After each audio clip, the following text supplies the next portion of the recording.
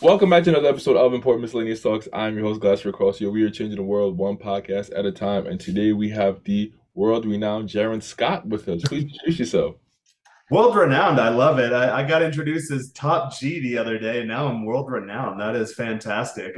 I consider myself just a normal, nerdy guy. We were talking on the pre show a bit. I am a digital marketing consultant. I do a lot of international brand activations by trade. So I am based in Mexico City. Yo, you live? Do you drink Dos Equis? Because you might be the world's most interesting man. No, I'm actually not a big drinker, although I do partake in the green quite a bit. It's a little healthier as long as you can stay away from the munchies. So yeah, I'm not a huge drinker, but if I were a drinker, yeah, I definitely do Dos Equis. Do you remember the commercials, the Dos Equis commercials? I sure do. I've heard that guy in real life is actually not that interesting, but he's an actor. Interesting. Now I want to interview him. Yeah, Uh, jot him down, get him on your list. Definitely. Why did you move outside the U.S.? So I have an interesting story. I actually went to school in Mexico years ago. God, I've been saying 15 years. It's actually 17 years ago now because I'm getting older. I grew up on a farm in Eastern Washington State, and it was known when I was a kid in my small town that pretty much like anyone from a small town, you kind of just do what the rest of your family does. So I always assumed that I would end up taking over the farm one day. The only problem was that most of our workers were migrant workers that spoke only Spanish or very little English. So from a very young age, I was 15 or 16 years old, and I realized I should probably learn a little bit of Spanish if I want to stick to agriculture. So I had the opportunity to come down here. I was going to stay here for just 6 weeks to do an intensive Spanish language course. Mm. Turns out I learned the language really, really quickly, and they actually invited me to enroll as a Mexican student, which saved me a ton of money in tuition. And they also allowed me to play baseball for the university. I wasn't that great of a ball player in high school, but in the private school that I went to here in Mexico, they invited me to try out and give me a spot on the team. So that was pretty cool. I decided to stay down here 2 full years to study, and then I worked down here for a couple of years. Went back to the United States, got into digital marketing, lived in California for quite a while. And then it was actually during COVID where we got locked down to the point where they even closed our damn beaches. And at that point, I was thinking, I'm tired of this. I had worked really hard in California, had multiple jobs, had side gigs, kind of like everyone does in California. You indicated you're in Queens. I'm sure it's the same way that you have to be making some good money to get ahead in those places. You can live well with a decent income, but to get ahead and push the needle forward, it's actually quite difficult in those types of cities. So once we got locked down in California for COVID and I didn't have a job anymore and the rent kept going up, I decided I'm going to get the hell out of here. And I was already thinking of doing the digital nomad thing before. 2 to 3 years prior, I started watching a guy named Aaron Clarey. He's really into the minimalist mindset, just downsizing your life, reducing your expenses as much as possible. So that way you don't necessarily have to work as hard. I did do that for a bit, but turns out it's not fun making not a lot of money, even if you have no expenses. So now I'm in a new chapter of my life where I decided, okay, let's combine all of my strengths. I already know the lay of the land in Mexico. I've lived here before. I know how to get around. I know how to get set up. I know that I can stay on my minimalist budget, but live a very, very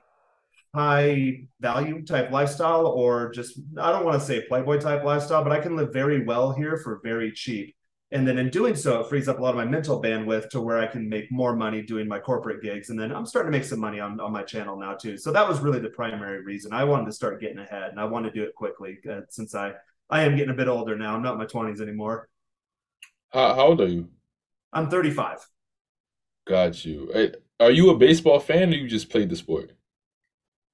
That's a weird one. Someone asked me the other day if I was a football fan too. I was a fan of the sports I played when I played them, but since I haven't played in, God, how long has it been? At least 10 years now, 12 years since I last picked up a bat or laced up my cleats. I haven't followed them at all. When I go to California, I'll go to a game, or when I'm in the States, I'll try to hit up a game, but I usually don't know who anyone is. Now, if you ask me about Ken Griffey Jr. Major League Baseball in the N64 from 1998, I probably still remember half the roster for half those teams. So if I'm in the sport, I'm in it. If I'm not, I could really care less. That's funny. The Mariners, they're one of my favorite teams in baseball. I remember the Mm. infamous double Edgar Martinez hit. They had a lot of great teams, and their team is good now. I like Julio Rodriguez, so maybe you should check them out again. I actually grew up outside of Seattle, in eastern Washington State on the east side of the Cascade Mountains. So a lot of people don't realize Washington State is not just Seattle, Tacoma. When you cross the mountains, it's kind of like California too. When you go inland just a little bit, it gets really conservative and really flat and really dry really fast. So it's all agriculture. So being a Seattle fan growing up, Seattle teams always disappoint. They always let you think that they're going to make it somewhere, then they give your hopes up. I remember that one year, what they won 116 ball games, and then they got swept in the first round of the World Series against, or not World Series, playoffs against the White Sox, and that was pretty depressing. Seahawks do that too. They'll get to the Super Bowl and then try to pass on the one when they have Marshawn Lynch. You're just like, what are you doing? Oh boy, holy cow. What do men struggle with the most in dating? In terms of dating, this is a good question. I probably need to give more thought to this, but just my immediate response would be I think a lot of guys sell themselves short. I've noticed that as I'm getting better, and I'm in a continual improvement process, but as I'm getting better, I've noticed, and I say this to guys all the time too, that your game really gets ahead of you. So I'll be going about my day to day interactions, my day to day business, and then I'll have an interaction with a girl, and then in hindsight, and it's always hindsight, I realize, oh, okay, well, this girl that you once thought was out of your league is into you, or Jaron, you missed this subtle sign. And I know when I talk to a lot of guys, I think they do that too. They think that things are not quite possible, that they're incapable of achieving whatever their goal set looks like in their dating life, and they really hold themselves back. I think that's probably the most important thing. How does one break out of that mindset of holding yourself back? My advice is you got to get out there and put in the reps. It's like anything. Going back to the sports analogy, or I still go to the gym just about every day. I miss it today because I've got a buddy in town. We were out exploring, but it's the same with anything. You got to get in your reps. You're going to take some losses. We were talking about baseball as a baseball player through college, and realistically in baseball, if you bat 300, 400, you're a damn good ball player. But that still means you're going to fail a lot more than you're going to succeed. And it's really like that in any sport. So I think guys need to start looking at it from that mindset and approaching it from that framework that, hey, I just got to get out there and do it. I'm going to get shut down. I'm going to fall flat on my face. I'm going to have failures. But you learn little valuable lessons along the way. And the more you do it, the more insights you have. And then eventually you get to the point where you have your own personal plan put together, or your own framework or structure, whatever you want to call it. And then it becomes kind of innate, or more natural. Of course, there's always room for improvement with anything you do, but you get to the point where you don't have these mental hangups anymore. When you encounter a girl and you think to yourself, okay, well, I've been in this situation countless times now, you kind of know what to do at that point. How do you help men make a life worth living and loving? Oh, nice. You did your research. That's my tagline. I help men build lives worth living and loving. I think the biggest thing is just helping them get out of their own way. I know for me, that was a big thing in my transformation, if you want to call it that. It was really, I sat down one day and started to do a mental audit of everything going on in my life, and even little things. Like I lived in California, I had two cars at one point. And just the stress of thinking, well, I have the truck parked on this side of the street, but Tuesday and Thursday are street sweeping days. What side of the street is on? What day is it? Okay, well, I think I'm on the right side of the street. Wake up and there's a $38 ticket. Just those little things. And if you really sit down and write them all down, or just do a mental checklist, just imagine all the little tiny things you have in your life that just give you a little bit of stress or a little bit of anxiety. So I got to the point with the whole minimalist mindset that I want to get rid of this. I don't only, not only do I want to have two cars, I want to have no cars. I want to have no car payment. I want to have no expenses. I want to not have a lot of stuff. I opened my closet one day and there's a bunch of shit all over the place. And I started tagging everything. And then, okay, well, once I wear this shirt, I'll take the tag off and I'll put it on one side of the closet. 6 months later, you realize you're only wearing like 15 or 20% of your wardrobe. So, okay, get rid of the rest of that. And for me, I think that was the biggest thing, is just getting the noise out of my head. I also view the world in a sense that everything in your physical environment is a reflection of your internal state. So I wanted to reduce all of the clutter, all of the noise. One, I was able to achieve peace, but I was also able to start being focused, because you don't have to worry about, oh, did I park on the wrong side of the road? Oh, do I have to pay this tab? Oh, where's the ticket? Oh, I logged into the online portal. Oh, of course it's California. The online portal's fucked up. So how do I pay this? Am I going to get towed? Am I going to get pulled over and have a warrant? All of these things just disappear when you start downsizing. And it doesn't even have to necessarily be in your physical life. You don't have to go as extreme as I do and get rid of all your stuff. But in terms of the mental energy you allocate to things, start getting rid of that. And I'd like to apply that that framework or that mindset when it comes to the game topic in terms of, am I not good enough? Is she out of my league? Am I too short? I hear it, I'm sure you do too. I hear it all the time with guys. I'm too short. I don't live in the right place. I don't speak the right language. And there's always a multitude of excuses. And when you start getting that negative self-talk out of your head, you realize most girls don't care. They just want a guy that gets it and they can feel your energy. So if you're calm, if you're at peace, if you're cool at your core with yourself, then they'll vibe on that and it'll make your interactions a lot easier. And really, if the girl is innately attracted to you, it makes your work a lot easier because you don't have to be over gamey. You don't have to do the shtick or have all sorts of tips or tricks or tactics. You can really just be yourself in the moment, but it takes a lot of work to get there. So I always recommend guys start to divorce yourself from the negative self-talk or the negative energy, the negative thought trains in your head, and see what that does for you. It'll clear up a little bit of space. What are some of the steps that men can take to eliminate some of that negative self-talk?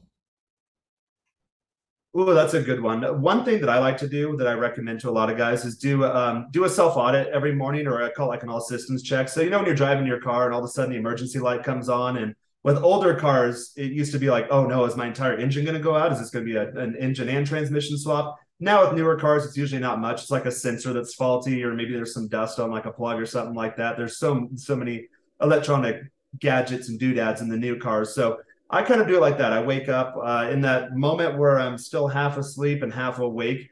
My brain does it automatically now. Just run through things. Okay, what's on your mind? What's bugging you? What does the day look like? Walk yourself through the activities.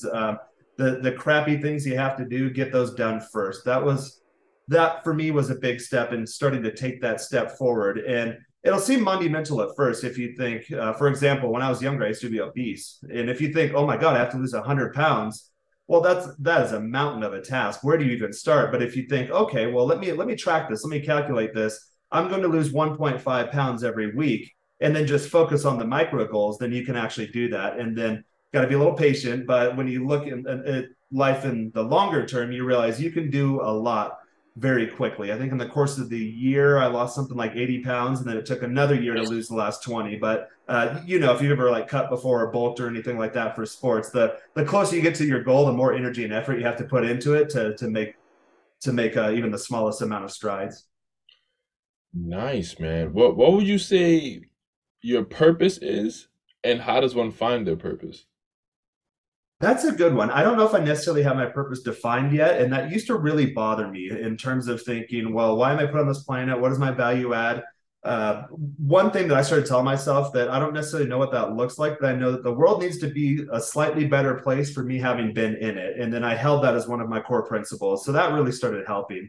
I'm still not really exactly sure what a clearly defined purpose looks like. And I don't even know if that's necessarily the answer, but I know that I'm going in the right direction because the more I head down that avenue, it seems like at first you have to start pushing towards it. And then it seems like you get to a point where it starts actively pulling you towards it, where opportunities start Mm. presenting themselves, doors start opening, things that you once willed all of a sudden just pop up in your physical world. And that to me lets me know that, okay, I'm onto something. I'm heading down the right path at least. So I don't know if I ever will truly find my purpose, but it's more of just a feeling in your gut, something that drives you forward, that makes you spring out of bed every day, just knowing, okay, the answer's not clear yet, but I have faith and I have trust that I'm heading in the right direction, and I'll keep putting the effort into doing so.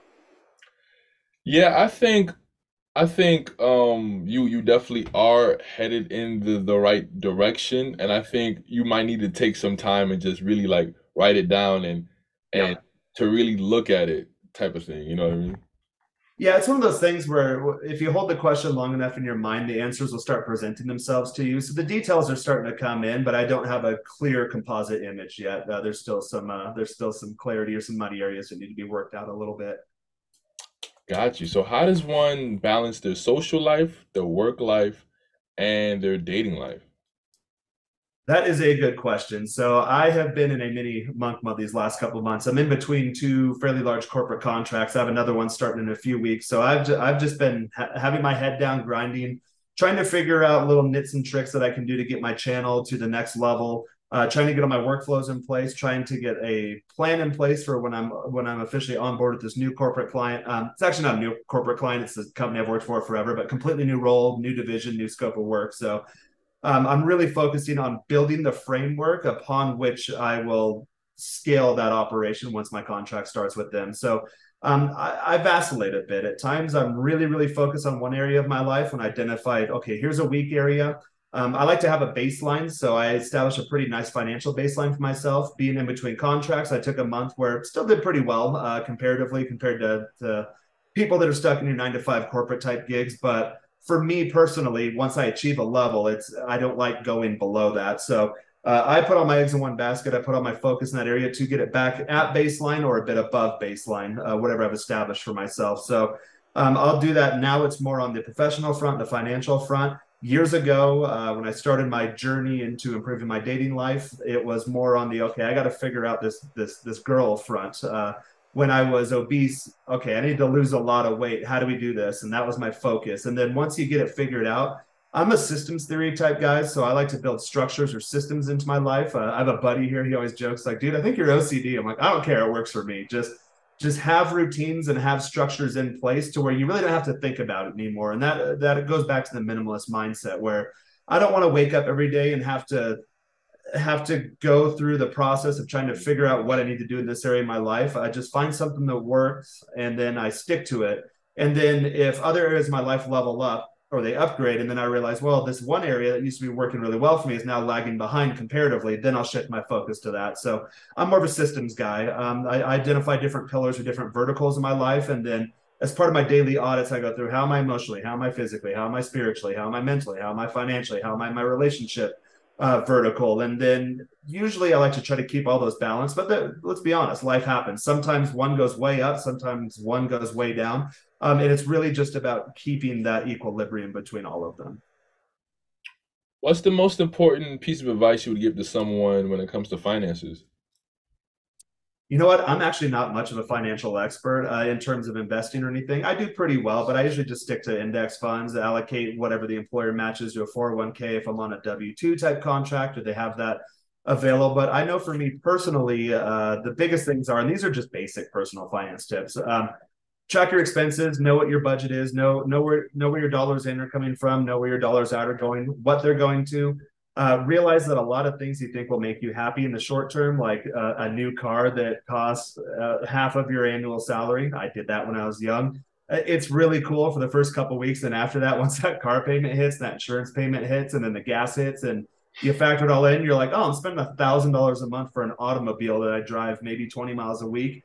Realize that will make you happy in the long term. And I think the biggest thing for me, which I always knew this as a kid, because I grew up in a pretty conservative area. My grandparents are real conservative, and they instilled these values in me. But oh, these damn credit companies, hey, we'll give you a loan. You're like, okay, yeah, you just kick the can down the road financially. Oh, I'll pay for it later. I'll pay for it later. And then later it comes like, oh, I have to pay for all this stuff I did 10 years ago. This sucks. The big thing is, for me at least, reduce your expenses as much as possible and try to maximize your income. And then it's that difference where you really start getting ahead. And that's what I'm currently focused on now.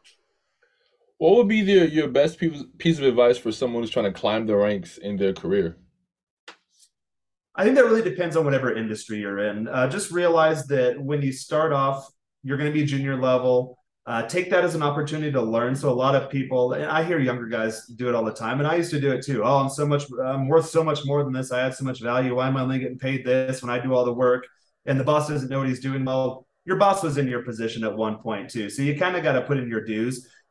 Even when I was younger, I was always really good at reminding myself that okay, I'm not here to necessarily take the company to the next level when you're in real junior type positions. I'm here to get an education. I'm getting paid to do so. So just kind of shut up, put your head down, work, grind it out, pay your dues. And then at one point you wake up 10 years later and you realize, oh, I'm an expert in my space. And I never even realized that. Other people realize that. They start calling you.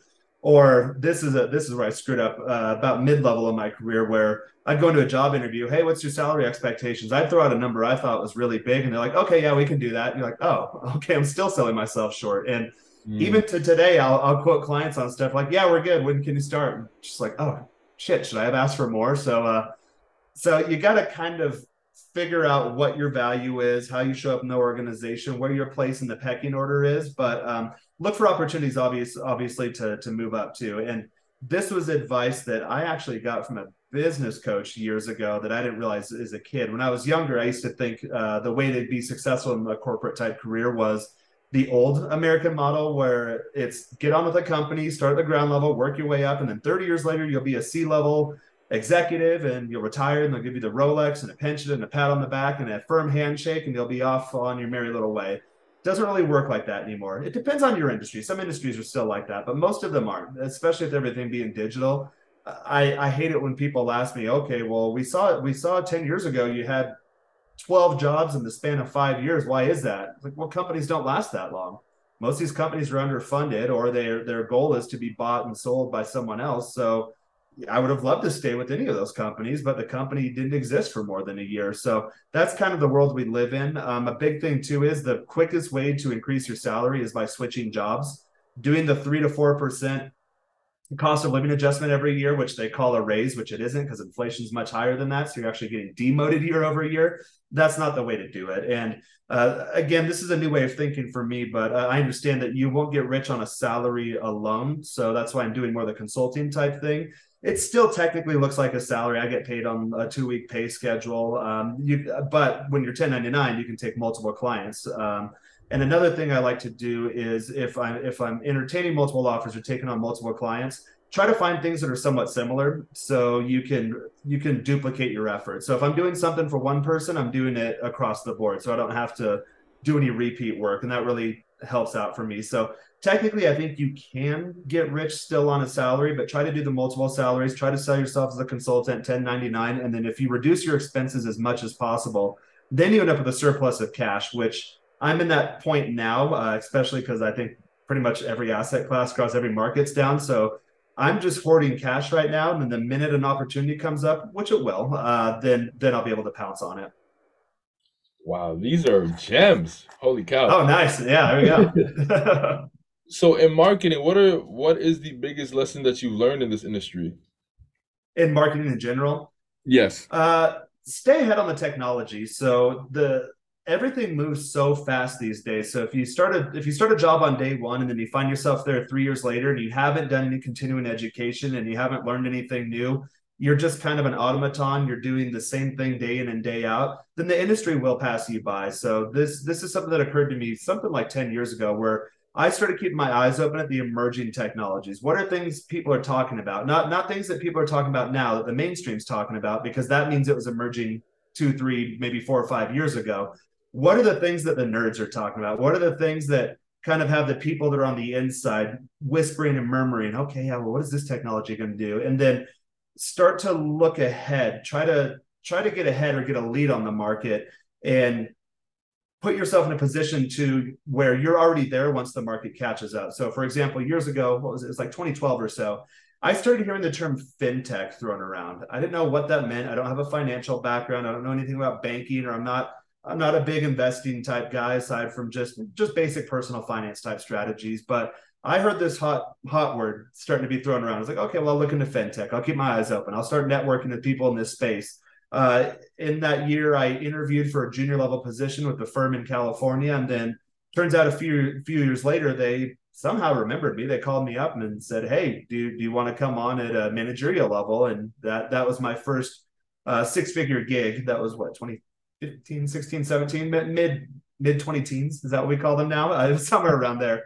And I went out there and really didn't know what I was doing in fintech, but it turns out that fintech was so new that everybody, once the investment dollars started getting in that space, everybody wanted a piece of fintech, but they didn't have any marketers that were necessarily experts in fintech because it was a brand new emerging industry. So I got in really early, and then after having spent a few years there, realized that, oh, I'm technically an expert in fintech, just because once it started taking off and these types of firms or industries or companies started coming up, that I have 2 3 years experience at the time, but it's only been around for 2 or 3 years. So I think that would be my recommendation. Identify where your industry is going, and don't let it kick you in the ass once it's too late.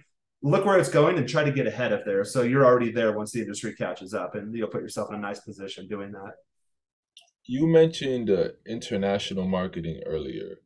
Mhm. So, what are some of the keys when it comes to marketing country to country? Yeah, the big thing internationally, there's a whole cultural element to it, and then obviously the nature of being multiple languages. So for me, I was always interested in change management. I was always interested in intercultural type stuff. I have a master's degree in marketing, and I wrote my thesis on the topic of gringos in Mexico, which is appropriate because now there's tons of Americans coming down here. So that again kind of got me a leg up. And the whole reason I learned Spanish was going back to that story. I was growing up on the farm and realized, okay, well, I need this to be successful at this. But I remember at one point, I was young too. I think I was 15 or 16, and I read something saying that the U.S. by 2030 was going to have a sizable Spanish-speaking population. As of today, or at least last time I checked, the U.S. is the second largest Spanish-speaking country in the world. We speak Yeah, more Spanish in the States than Spain, and a lot of yeah, people man, don't I get it. realize that. Yep, just by the millions. And that was really interesting to me. So again, having that foresight, like, all right, where's the world going to be 10 years from now, and how am I going to put myself in a position to capitalize on that? I never realized the COVID thing was going to happen. I knew that remote work was coming, but I didn't realize it was going to happen overnight like the way it did. Um, so I was already naturally in a position to capitalize on that. Having had my Mexico background almost 20 years ago now, that really put me in a position to where, like, all right, well, this guy has software as a service startup. He has fintech experience. He has done research in Mexico. He went to a good school in Mexico. He's a gringo who speaks Spanish. So these large international conglomerates or corporations that need to have work done in the Latin or LATAM, is what they call it, or Spanish speaking market, well, I'm in a position to do so. And then in case anyone doubts it, I have done research at a graduate level that is published. So that really worked out well for me. So international marketing really, it's I'd say it's the same as marketing anywhere, but you have to realize that the biggest thing is, especially for international type companies, is conveying the same message through a different channel, and not a different channel in the technical marketing sense, like Facebook versus Twitter versus inbound versus outbound versus paid, what have you, but in the sense that you're dealing with a different culture and a different language. A good example I used to always give years ago, the teacher in marketing 101 classes, that the Chevy Nova, they tried to release it in Mexico, but Nova in Spanish means doesn't go. So it was a complete flop. So just little things like that, that people that are outside of the space may not pay attention to. You have to be really dialed into those subtle nuances interculturally. Man, I wanted to learn Spanish for the longest time, but it always gave me trouble in middle school and high school, and it made me not like it. But I love Spanish women so much, and it They're seems like, nice. yo, for real, and it seems like it would be so beneficial. I've been thinking about really like tuning in and learning Spanish. I did not know we're second. Oh my, I knew it would be a big advantage for me, but I just felt like maybe the juice wouldn't be worth the squeeze. But after this conversation, man, I might need to really get serious about it. Well, at one point I was thinking too. So let's say that there's two equally qualified job candidates, everything being the same. Yeah. What is my plus one? What is my kicker? What is my wild card? Okay, we're all the same qualifications, and I've hired people too. A lot of times you get a stack of resumes in, they all look the same. For Yes. me personally, it's like, all right, who can I potentially hang out with if we have to go downtown for a weekend, or if our plane goes down in a snowstorm and we have to make an emergency landing, who can I share a crappy hotel room with? That's who I'm going to hire. But for me, the thought went through my head, okay, well, I need something that gives me just a little bit of a leg up, all things being equal. So, all right, speaking Spanish, and that ended up working really well for me. Also, going back to middle school, yeah, I was terrible. I was terrible at Spanish in middle school and high school too. I don't think they teach the language that well. So when I first came to Mexico, I learned it really quickly, and it really surprised me. But I had played a lot of music as a kid, and I had learned multiple instruments. I did a bit of singing when I was really younger. So when I was actually down here in contact day to day with the host culture, I took an approach of learning it like music. I am a bit of a nerd, so I took 2 weeks and really got the grammar down, just memorized it. I memorized it like a structure. And then I started seeing a lot of similarities between Spanish and English. And then you learn, okay, well, if this is a Latin root word, then this is how it shows up in English. This is how it shows up in Spanish. And I made a list of conversions. So I didn't really have to learn the language per se. I just know in my head that, okay, this word converts to that. A good example is education in English. Any word that ends in a T-I-O-N in English ends in C-I-O-N with an accent over the O in Spanish. So education, educación. Mm. Foundation, fundación. The FOU changes to, you drop the O, it goes to a U. So you learn all of these little tricks. And when you do that, you get like 50, 60% of the language down. And then the rest of it's just ear training. And I employed a process I did when I learned instruments when I was a kid. It's really train that ear, be able to identify the note, visualize it, and then replicate the note. So I approach Spanish in three different ways: the ear training, the intellectual, academic part, as far as how the words go together, how you form sentences and structures and thoughts, and then how you translate that to physically reproducing the sounds. So that is how I recommend most people learn language. At one point, I mentioned that I stayed in Guadalajara for 2 years after I studied there for 2 years. I actually reverse engineered that process and then taught Mexican business executives English. And we had a 30-day advanced Spanish to English program that we sold, and we did pretty well with that methodology. It had nothing to do with, oh, okay, repeat after me or study all these boring books or put these diagrams together. It was just a list of conversions, the ear training component, and then how to physically train the mouth to produce the sounds. And when you study those in parallel and then you put them together, you learn the language pretty quick. There's been so many jobs that I've been applying for that says like bilingual needed, like for so Yep. many things, and I'm like, wow. So it seems to be more and more relevant, man. Maybe I got to stop ducking and dodging. Yeah, try it out. And I always say this to guys too, especially going to the dating topic. When I go to places like Miami, you'll see shows on the internet where like, oh, all these Miami chicks are thoughts, or they're terrible, they're low quality, or they're a bunch of hooers, or what have you. And I always think, God, if these poor guys knew a little bit of Spanish, there are a ton of Colombians and Venezuelans in Miami. Yeah, you'll get the class where they want to date the rappers and sports athletes and what have you, but there's plenty of just normal girls that only speak Spanish, and there's no guys going after him. So when I go to places like Miami, I do pretty well. I don't have to compete with the girls that are going after the rappers because I can't compete with them. But the Mm, girl who lives with her mom and dad, and she's in her early 20s, and she doesn't know anything about the U.S., and she's bored, and she's brand new, and she doesn't understand what the lay of the land is. Well, a guy like me is perfect for that. I can show her around, and we can converse, and we can have fun, and I understand her culture. So it really just eliminates the competition if you're able to get that language down. it's hard to spit game when you only know a handful of phrases, man. It is. I have a lot of visitors down here, and like they do really well, and the girls admire the effort. But when you have those linguistic skills there, you can hit them at a different level. You can make the puns, you can make the jokes, you can get them thinking one thing and then quickly switch it to another and create that dissonance in their head, and they're like, oh, ha ha ha, that builds attraction. It's hard to do that when I'm just like, oh, hola, me llamo Jaron, ha ha ha, and then smile. Like she'll be attracted to you physically, but you can't really get to that deeper Yeah, level that you need to. yeah, wow, man. I might have to really look into that. Get some Rosetta Stone. Definitely do. Yeah, it'll give you a leg up on the competition, and you'll have a good time. So why do you recommend that men attach their Instagram to their Tinder profile? Yeah, so being a digital marketer, I look at everything in terms of stages. So the analogy I give, if you take like a marketing 101 class, they give you an acronym called AIDA, which is attention, interest, decision, action. And at the top of that is A. So what the dating apps do, they get her attention. You upload your cool photos, maybe you fill out your profile, maybe you have like a cool playlist, but really, let's be honest, she's just looking at your photos. Is he hot? Is he not? Swipe right, swipe left.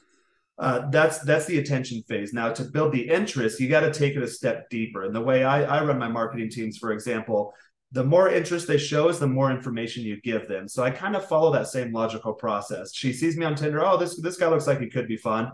Then she goes to the Instagram, and a lot of girls, they do their due diligence these days. They will do their digging. They will go through your photos. They will look at your comments.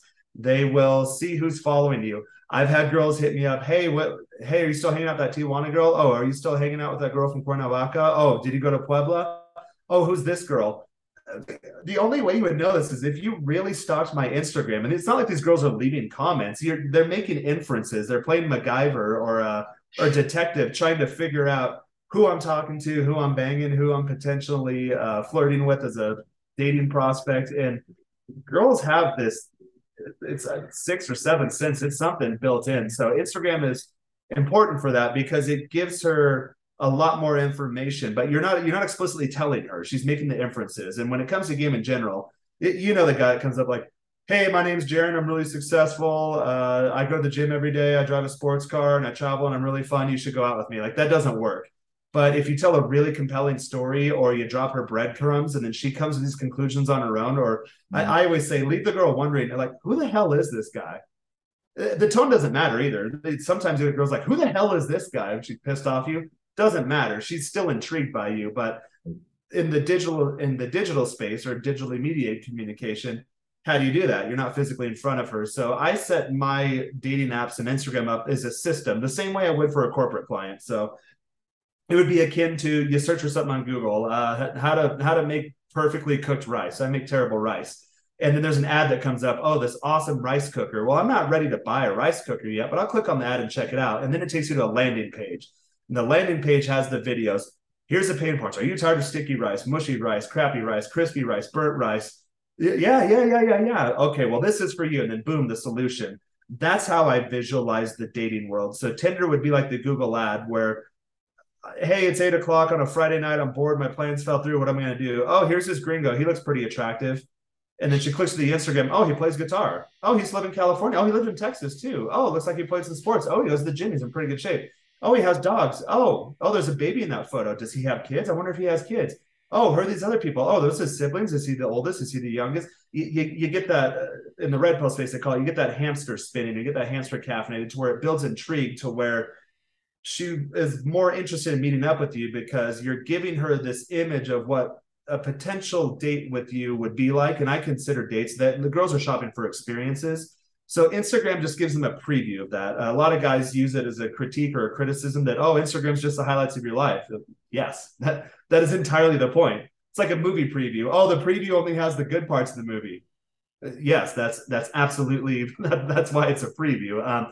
So you want to follow kind of the same philosophy there, and that's the way that I visualize it in my head. And I think that naturally came about just as an extension of that being what I do for a living. So I realized I started optimizing the dating apps, and then at one point I realized, well, okay, I'm getting the interest, I'm getting the attention, but I need a landing page, and then from the landing page, I need to take it to this next step. And so in my head, I've mapped it out into a bunch of marketing sequences, and it largely just kind of manages it itself. So I built a.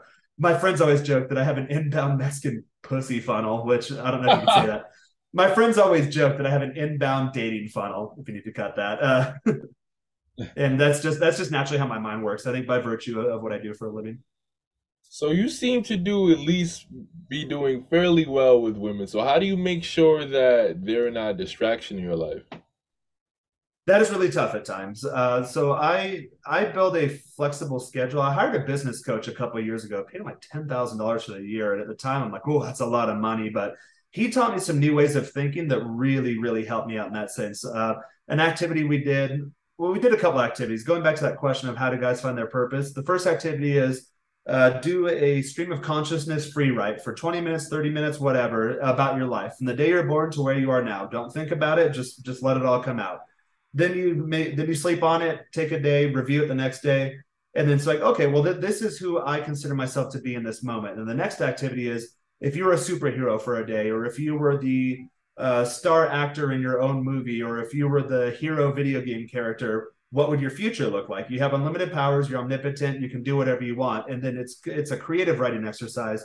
Mm. You do that at that point too, and then eventually you realize, okay, well, here's my past as I defined it. Here's where I am in this moment, and in a very small, finite amount of time. And then in the future, what does the future look like?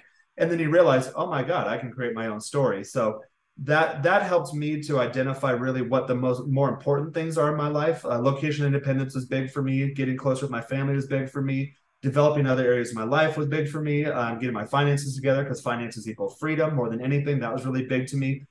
How do I do this? And then we went more to the tactical standpoint, was an activity that I really like and I give to my coaching clients is how to plan your perfect day.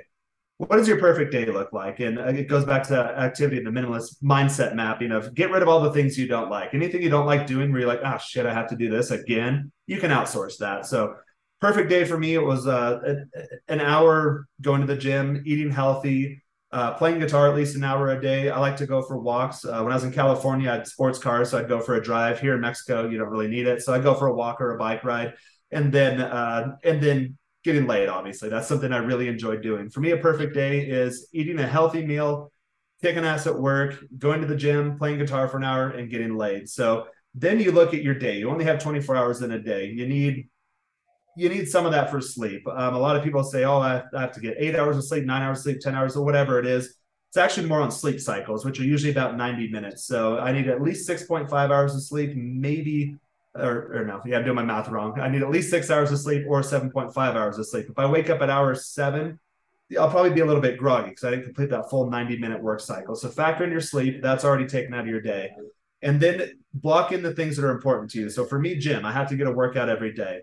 But I don't need to spend 3 or 4 hours in the gym like I did in college. I can really reduce and condense my workouts. And going back to the focus question, okay, let me spend a 3 month period of really drilling into my workouts where I can get the most gains, so to speak, or the most results out of it for the least amount of effort. And then once you get that down, I can fit my gym into an hour block. That includes me thinking about the gym, getting a protein shake, getting my bag packed, putting my clothes on, walking to the gym, doing the workout, walking home, showering up, being done. That takes an hour time block.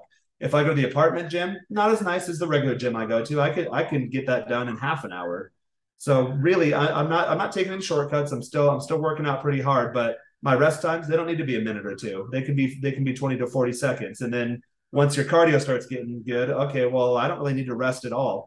It's a hell of a workout, but your body acclimates. So I started thinking in terms of that. It literally, when I open my calendar, how to optimize my day, how to get the most out of the least amount of effort. And Mm, that really helps me out. And then I do like when I diet, I approach like a flexible dieting type thing where okay, if it fits your macros, obviously if you want to be shredded, you need to clean up your food sources. But like I'm at my walking around weight right now.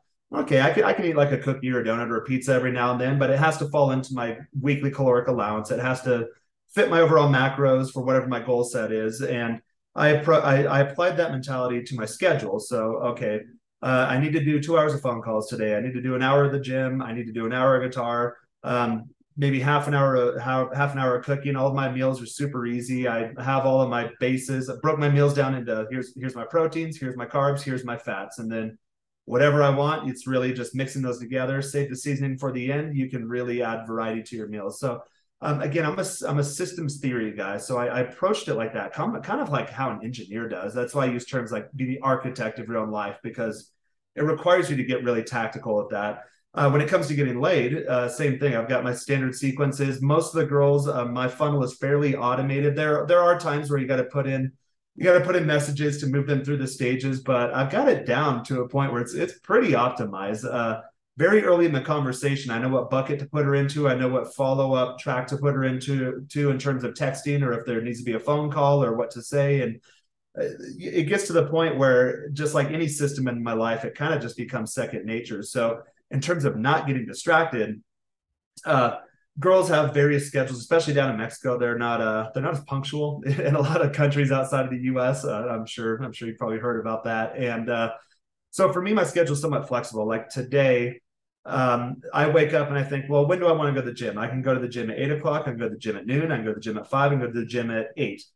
Okay, perfect. Now, if I do that, when am I going to eat? I normally eat at the end of the day. It's usually the last thing I do. I do intermittent fasting just because it saves a lot of time. It's really what it is. So, in terms of streamlining my life, I actually had a girl come over today. She told me to order her the Uber at 2. Turns out she lives way the hell far away, so she got here at 3:30.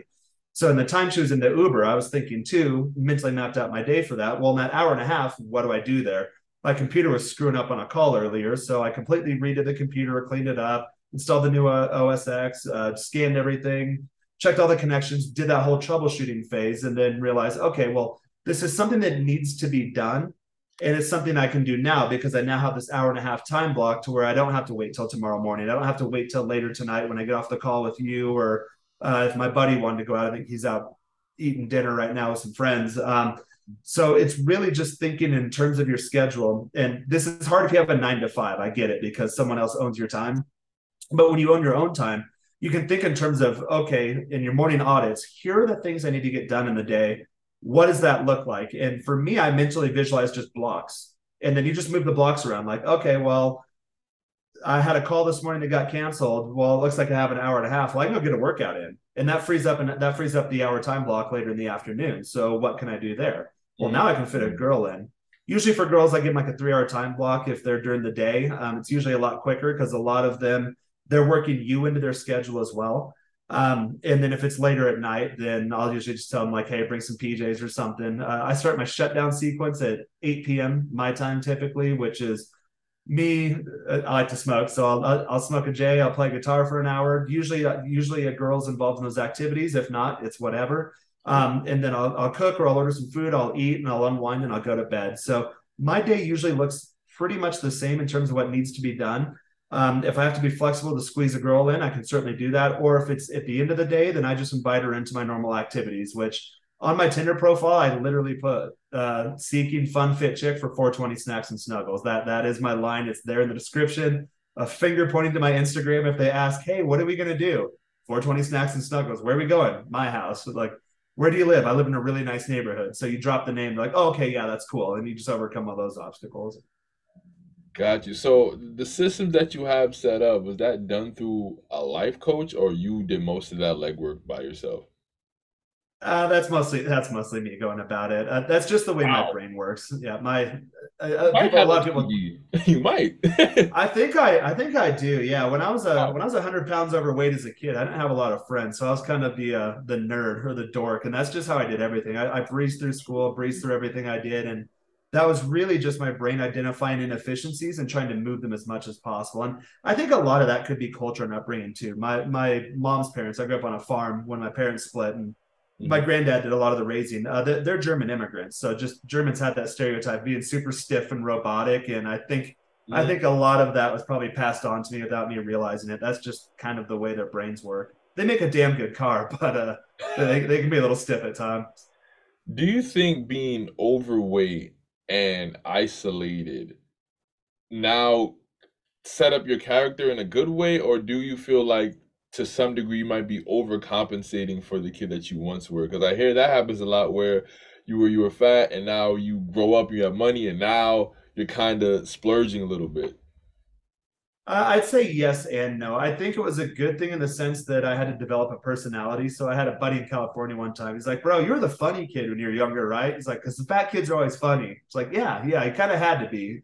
He had to because you can't get by on your looks. Like fat people aren't attractive. I hate to break the news. I know it breaks the internet and people say that, but like being obese is not attractive. So you're not gonna have girls looking your way. You're not gonna have a lot of guy friends. Luckily I was pretty strong too, so I didn't really get bullied. A couple of guys would try, but when you have 100 extra pounds on you and you're strong, you can you can end that very quickly. Let's just say that. So you had to develop a bit of a personality. I had to do really well academically, so I think that helped me in the long run. But I noticed that well into my 20s and even a bit into my early 30s, I would tell myself these stories like, "Oh, I'm a former fat kid," or "Oh, I can't do that. I used to be fat," and then I Mm, realized it's like one day I just had this epiphany where yeah, it was a couple of years ago. I got to the point where I realized I've been fitter longer than I've been fatter. So I really can't hold on to the former fat kid identity anymore. I lost the weight when I was 16, 17 years old. So I've been in the gym for quite a while, going on 20 years now. I'm no longer a fat kid. And for me, I really had to focus on dropping that identity as the former fat kid. I still joke around about it. I do the intermittent fasting. My buddy's staying with me here for a couple of days. He's a former fat kid too, so he also does the fasting. So we feast, but they're really good, healthy, whole grain. I don't need a lot of carbs, but good quality food sources. And you can, if you cram in 2 pounds of chicken, you're going to be full. It's not a lot of calories, it's a lot of protein, but you're going to be full. That is a lot of food. So I always joke that for the longest time, I think I still had kind of a personality hang up in my 20s that, okay, I have to kill the former fat kid or I have to kill the fat kid part of me. And then once I realized, well, I'm not a fat guy anymore. I'm a fit guy, but I have fat kid tendencies. Well, don't try to kill the fat kid. You feed the fat kid and then do it in a way that makes sense to where, again, you can maintain a pretty decent physique. For me now, it's more general health that I'm focused on since I'm getting into my mid 30s. And just approach it that way. But I do think there is some negativity in terms of the mental hangups of guys or girls that have been obese before. got you. Wow. This is Yeah. some very good stuff.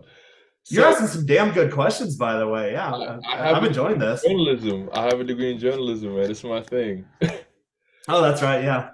Do you want to get married one day? That is a good question. I'm not too sure. I think getting married in the sense how most people understand it with the two-way monogamy model in the US in the court systems, I think that's a risky proposition. True. The way I see it is you really get married to have kids.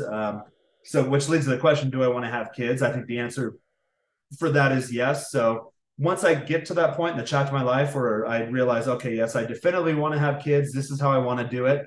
Then I'll have to approach that question if I want to get married or not. But I tell guys all the time on my channel because a lot of guys think when I talk about online dating or dating in general, they So you're using the girl or you're leading her on. And I have to remind these guys, like, not all girls are out there on dating apps wanting to get married. Some girls just want to get fucking slammed down. Like that don't make the assumption that everyone's out there looking to get married. But when that time comes, if I decide, hey, I need to find someone to be the mother of my kids, well, then the criteria changes a bit. The approach will change a bit. So I'm not sure if marriage will be the answer. If I do want to have kids, I realize that marriage isn't really necessary. Or if I do want to do it, I'd consider doing it in a different country too, where they don't have Mm. crazy incentives to break up the marriages or split up families.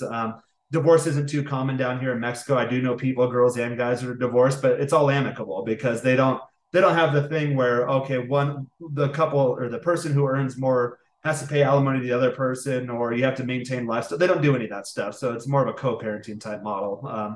So, so yeah, yes and no. I'm not too sure on that question. I appreciate the fact that you're not totally against marriage because a lot of people in the red pill space, they're like the most against it. It's crazy.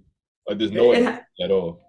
yeah, it has to make sense from a risk assessment standpoint. But I'm also getting to the point too, where I feel that I've had enough experience in my dating life to where you can kind of start to figure out who the good ones are and who the bad ones are, and that just comes down to having more data points. With anything, the more reps you get in, the more shots you get in, you start to know what things look like. All right, I have two questions left. All right, All right, let's do it. we're almost there. What is the most important lesson that you've learned about women? Ooh, the most important lesson that I've learned about women. I don't know if this answer would necessarily be about women as much as it would be about guys when going back to guys getting hung up with dating. But I always noticed that the women I have in my life, they're an extension of me. So when I was younger and I didn't do as well with women, I never had a problem with women. But I think going back to that former fat kid mentality, I think I put a lot of mental roadblocks in the way that women would pick up on.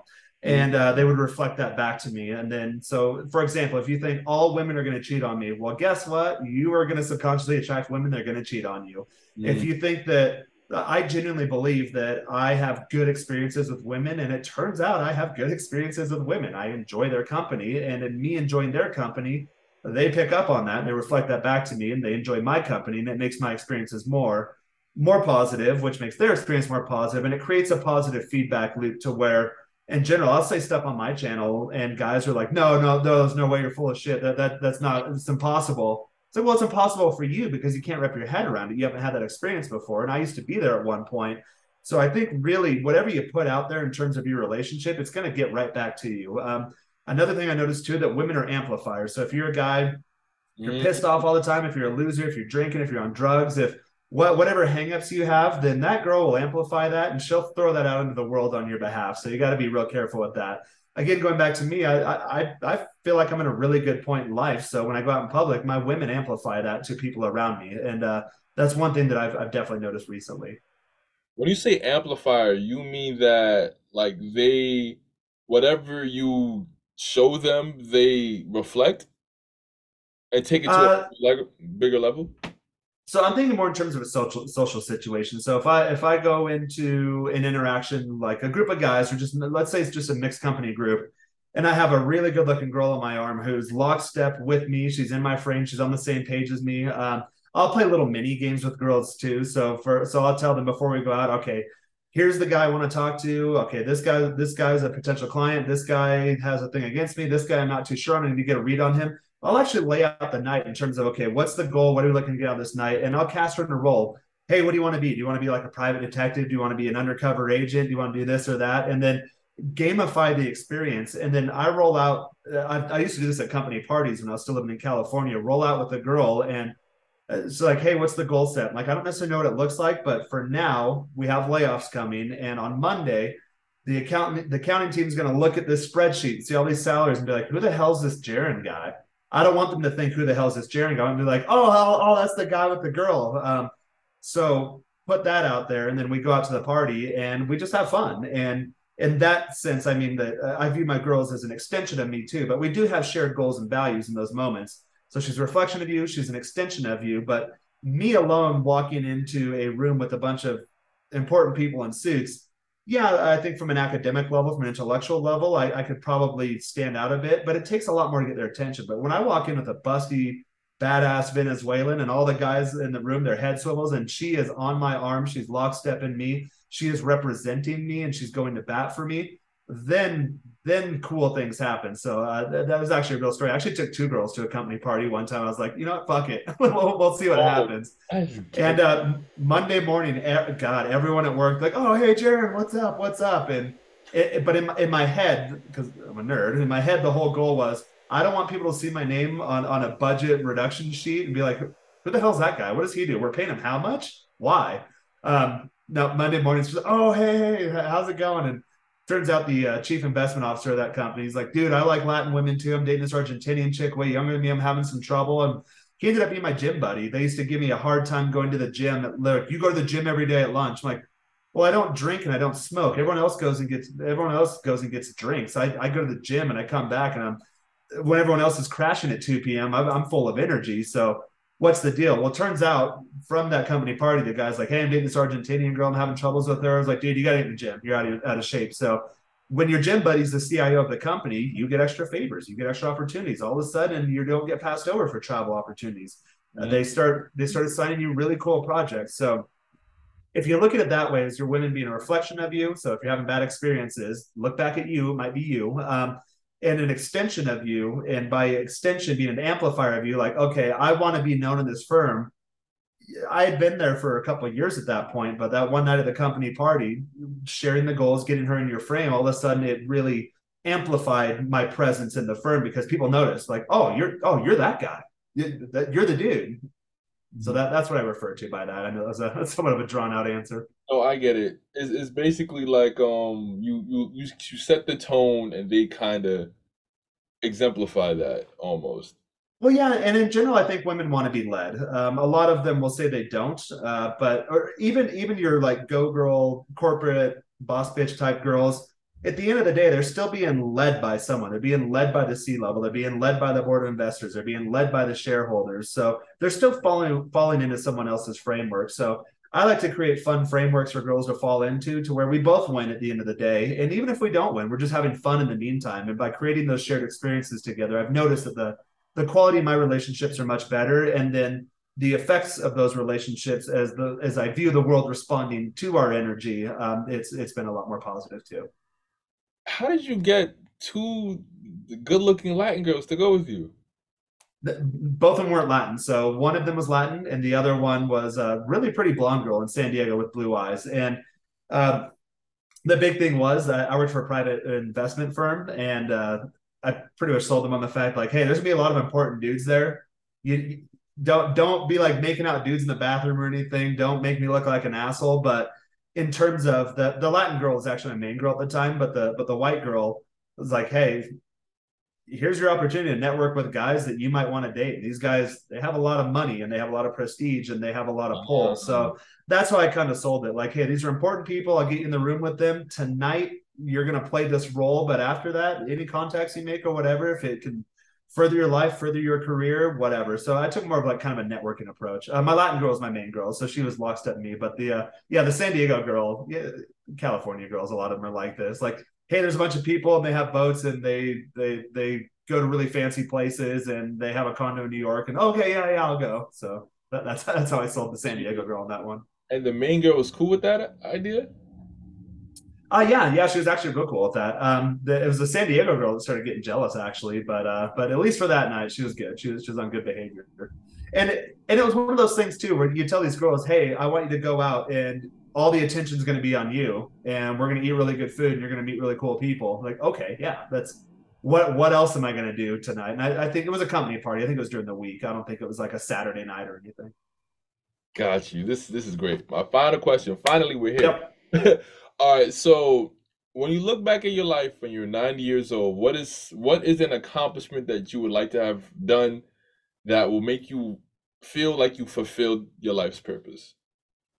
That is a really good question. And actually, I started thinking in these terms. My younger sister's a nurse. And I remember at one point she told me she started her career as an ICU nurse. So unfortunately, she sees a lot of people in their last days. And she told me at one point, she said, Jaron, there's two types of people. She's like, I experience a lot of death. And she's super Christian, so it's a perfect job for her. She likes to be there. She's got that, you know, when you meet like a genuine good Christian person, they just have that energy. So she's one of those people. But she told me, she's like, Jaron, when people are in their last days, she's like, I see two types of people. There's the people that are in there alone. They have fear in their eyes. They have regret. They're anxious. They're nervous. Like, oh, I don't want to go. I don't want to go. I don't want to go. I didn't live life. And then she said, Mhm. there's other people where they're just kind of like, all right, my time's come. I'm rolling out. Peace. I'm sure they don't say it in those exact words, but she said those are the two types of attitudes she sees when people are in their last days. And she asked me just point blank, which one of those two do you want to be? She's like, oh, okay. Well, now I have to start thinking. So that's where I started thinking along the lines of living and loving life. Don't let it pass you by. I swear to God, I'll wake up and have memories of when I was 5 years old, and it feels like it was yesterday. I was like, no, it's 30 years ago. Like time just goes, and we're all going to meet our maker someday. It's going to end a lot quicker than we know it. So for me, it's just really having. I try to have a positive influence on everyone with whom I interact. I know that's tough with Mhm. some of the types of topics I cover and the types of topics I put out there. But when I see that kind of stuff, I know so there's a lot of people out there hurting. So it's hard when we talk about these things like, oh, who the hell does this guy think he is? But it doesn't matter. I'm not going to break through to everyone, but if I can get through to someone, and I've already had guys, my channel is pretty new. I've already had guys like, hey man, like you said something that really resonated with me, and I was really thinking of taking the easy way out. And for me, that's kind of a wake up call. It's a bit sobering to the point like, oh my God, I'm having an impact, even if it's a small impact. But it goes back to one of my core principles of like leave the world a better place than you found it. And even if that's just barely pushing the needle forward, the world needs to be slightly a better place for me having existed in it. So for me, that's what I consider success. And obviously, I'd like to amplify that. I'd like to get that out to more people. But when I'm 90 years old, I'm looking back at my life. I want to see a life well lived, other lives touched, and know that when I go, that my legacy or my spirit will live on through the impact I've had on other people. Dope. That's a fire answer right there. Well, Mr. Nice. Go ahead. Sorry. Oh no, I was just saying, yeah, nice. I'm trying to figure out exactly what that is, but that's what it looks like to me. This has been phenomenal. Thank you so much for coming on. Thank you so much for taking the time out to speak to me. It means a lot. Yeah, thanks for having me. And if you need other people to interview, I'm involved in some private communities too. There's other guys I collaborate with. I'll send them over to you because you actually you did your research and you asked really good questions. I really quite enjoyed it. Please do, man. Oh my goodness. I DM Rich Cooper, but he's not. I have to put in the work first, so I understand that. I understand that. Which I would have any other way. So Yeah, yeah. But some of the other richest guys that I work with, I'm sure they'd love to come on and interview with you because we're kind of all starting up at about the same point. So I think I've noticed that's how the new content creators start breaking out is when they all start collaborating with each other and share the love and approach it like a joint type effort. absolutely, please send them my way. Yeah, I definitely will. Yeah, I'll put you in contact with my buddy Moff, and then another guy. He's based out of LA. He's really good at the social game. His name's Josh Beasley, Renegade Wingman, and he's really good too. But I'll shoot their contact information and let them know. Got it.